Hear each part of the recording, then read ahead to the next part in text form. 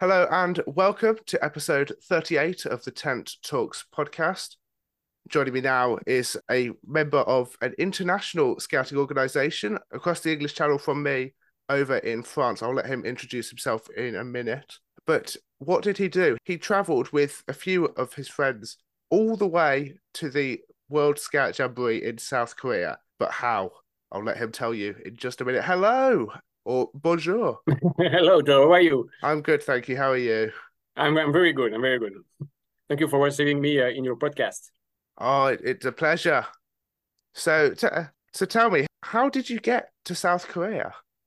So I'm a member of a team of three scout leader, and we went to the World Scout Jamboree in Korea by bicycle, and sometimes a boat, and so sea like Black Sea and Caspian Sea, and we wanted to go in an ecological and sporty way, and so we needed 7 months to do that. We made around 10,000 miles by bicycle, 15,600 kilometers. And it was a great adventure to go to the World Scout Jamboree. So was that 15,000 kilometers you said? Yes, exactly. So that's 15 with three zeros on the end. Yeah, exactly. 15,000. That is quite a long way. And how long did you say it took you? 7 months. So we started on the 3rd of January near Paris. We started from a small city, small village east of Paris, which is named Moisson. It's the place where the Jamboree took place in 1947. It's the only Jamboree which took place in France. It was the first Jamboree after the World War II. And for us, it was a symbol to start from this place to go to the World Scout Jamboree 2023. So we started in the beginning of the winter because, when you want to go to Jamboree to be in August in South Korea, you have to plan your trip. And for us, it was like when you climb. For example, if you want to be at the top of the mountain, at the top of the hill at noon, because you need to come back, you have to start for sometime in the middle of the night. And for us, it was almost the same. We needed to start at the in the winter, in the beginning of January. So it was more or less, yes, 11 months ago we started, and we came to the Jamboree by bicycle. So yes, that is quite the way to cycle. You mentioned boats, so tell me more a little bit about when you use boats and why. So yeah, we wanted to go by land and sea to the World Scout Jamboree to show it's possible and to have the challenge complete. So we used some boat on the Black Sea. We rode with them. We rode from Paris to the coast of Bulgaria, and we took a boat in the Black Sea to go from Bulgaria to Georgia. And after we crossed the Caucasus and Georgia and then Azerbaijan, we had some issue to solve to enter Azerbaijan. Yeah, I can tell you. And then we took a boat on the Caspian Sea to arrive in Kazakhstan. And the next step, we wanted to take a boat from China to South Korea because it's not possible to cross North Korea by bicycle and to enter in South Korea from North Korea. So we needed to go across Yellow Sea, 500 kilometers. We wanted to take a boat at the end of the trip, one night boat, 500 kilometers, something like this. But it was not possible because of some relation between China and South Korea. So boats were only available for trucks and not for passengers. So we needed to take a small plane in this part to go across Yellow Sea. So when you get there, what was it like as sort of your sense of achievement having traveled 7 months? And also, did you arrive on time or ahead or behind the schedule you'd planned? No, yeah, good question. We arrived on time. So as I say sometimes, we arrived on time. We arrived more or less by the way we wanted, by land and by sea. We were three at the end of the trip, and the team was complete. Because it was a long trip, a big adventure. So sometimes it was tough. Sometimes we had some tension, but at the end we were on time and still the same team. When we were in Mongolia, more or less, we could see how many days we need to be on the coast of China. So we were confident at this time to be on time, and we could make a side trip, for example, to see the end of the Great Wall of China. So we were on time. The big things to solve were to cross the Caucasus and to go from Kazakhstan to Mongolia. So this part, yes, we were more uncertain, but after that we were confident, and we knew that we could be on time to the Jamboree. And so along your route, did you take any? I assume you took some breaks, but did you sort of explore along the way? Did you meet anyone? Yeah. We met a lot of people during our trip, and a lot of people of the Scout movement. We were hosted. We were helped by the Scout movement. So we wanted to live this great adventure to show it's possible. And so we started in winter, as I said. We crossed France, Germany, Austria, a bit of Slovakia, and then Hungary, Serbia, Romania, and Bulgaria. And at this time, it was winter. It was sometimes really cold. For example, yes, we were on a snowy path, snowy road in Austria and in Romania also. And we were hosted by a lot of scout groups on the road. So we contacted them before, and they hosted us during all the way. So during winter, we didn't sleep under the tent. It was good because it was cold, and it was it was good for us. Really cold and sometimes snowy and rainy, and it was really good for us, to keep good health and to be in a good shape to go forward. And yes, we met a lot of young scouts, a lot of kids each evening. So we were hosted. So we were presenting our project, our trip, what we wanted to do, the road we chose, how we wanted to do that, and they were really interested, and they were thinking maybe I can do that, maybe not for such a big trip, but maybe for my summer camp or something like this. And it was really interesting to promote bike adventure and bike touring by this way.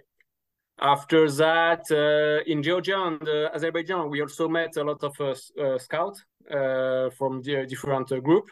And when we arrived in Central Asia, in the Stan countries, so Kazakhstan, Uzbekistan, Kyrgyzstan, there was very few scouts. In Uzbekistan, there is not. In Kyrgyzstan, there is a new organization since 1 year or 2 years, something like this. And in Kazakhstan, there is 1,000 scouts, I think, more in the north of the country. So we didn't meet a lot of scouts in these countries. We were more on our own. It's more desertic countries. So we were free to set our tent each night where we wanted. And in Mongolia, we met again some scouts. The organization of scouts in Mongolia is good, is strong. And at the end, we were not expecting that. We thought that in China, Democratic Republic of China, there is no scouts, but we met them. Surprisingly, they found us on the socials when we were close to Korea, and they contacted us, and we were really happy to meet them in China. It's a really young association, 2-3 years old association. And yes, it was a really good meeting. So while you were out in the Jamboree, obviously I've heard the UK people's experience of what happened with the heat and everything, but I just want to know sort of what was your experience of the Jamboree while you were out there? Yeah, the Jamboree was a little bit strange, special compared maybe with other Jamborees. So for us, it was a good experience because we were on the road during 7 months, so we were used to bad condition, to everywhere, to hit hot weather. So it was not a problem for us. But yes, there was some things to improve in the organization of the Jamboree, and yes, we understood the reaction of everybody on the Jamboree. For us, it was an achievement, to arrive in the Jamboree and to share with people what we did. The experience was good for that because when we arrived on August the 2nd at the Jamboree, we were at the door of the Jamboree, and a lot of people we met during the trip were there to welcome us.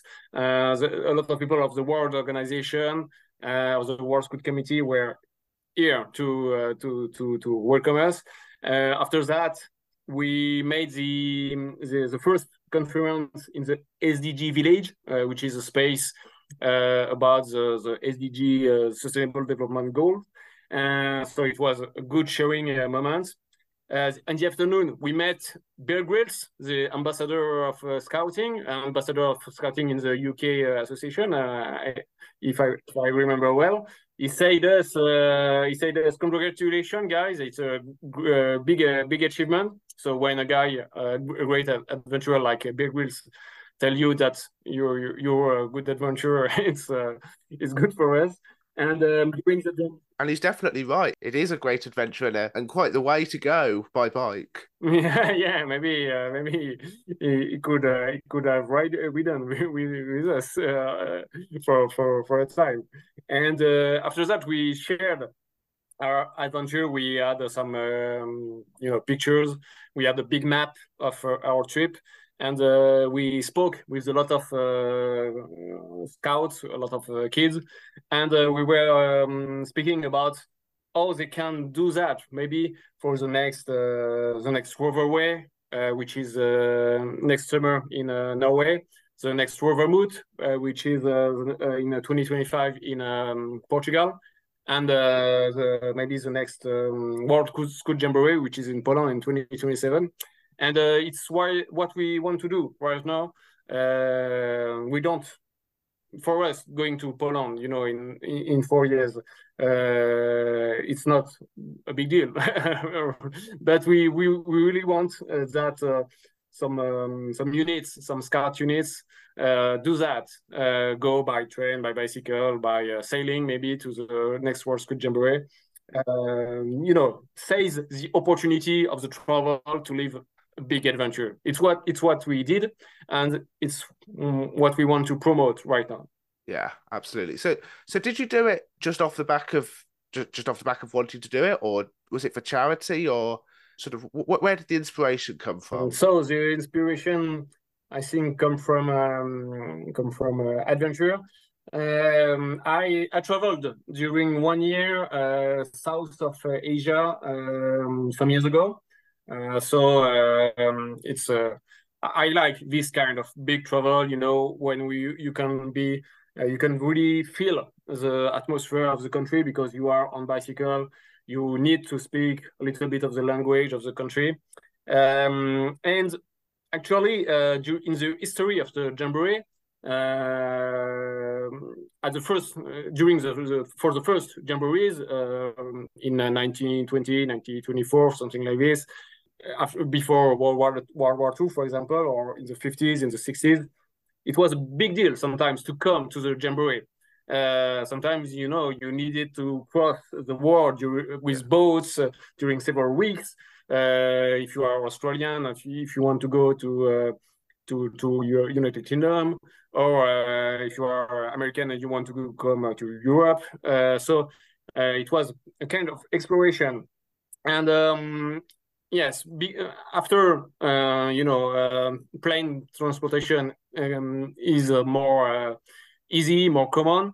Maybe we didn't seize the opportunity to live big adventure, and we wanted to show that it's possible. That can be really interesting to do that, because, for example, for us it was a challenge.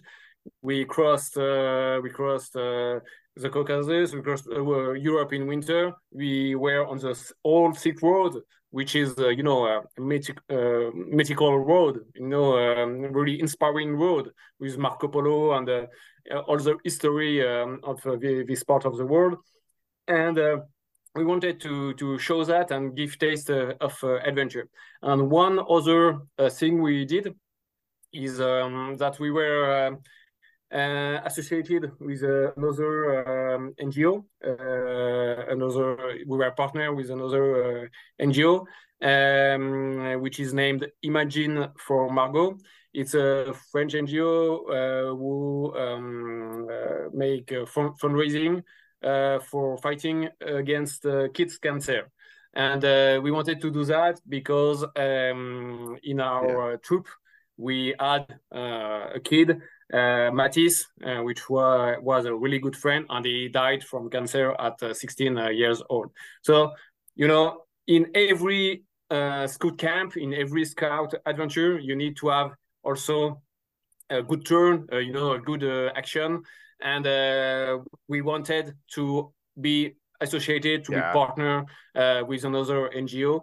And by this way, yes, we raised, I think, 5,000, 6,000 euros for this NGO.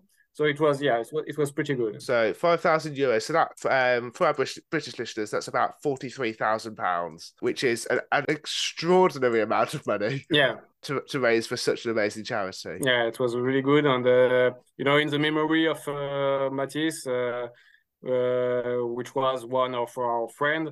He died of cancer during the lockdown in 2020, and we wanted to do that in his memory, and to share this with his family. It was really important for us.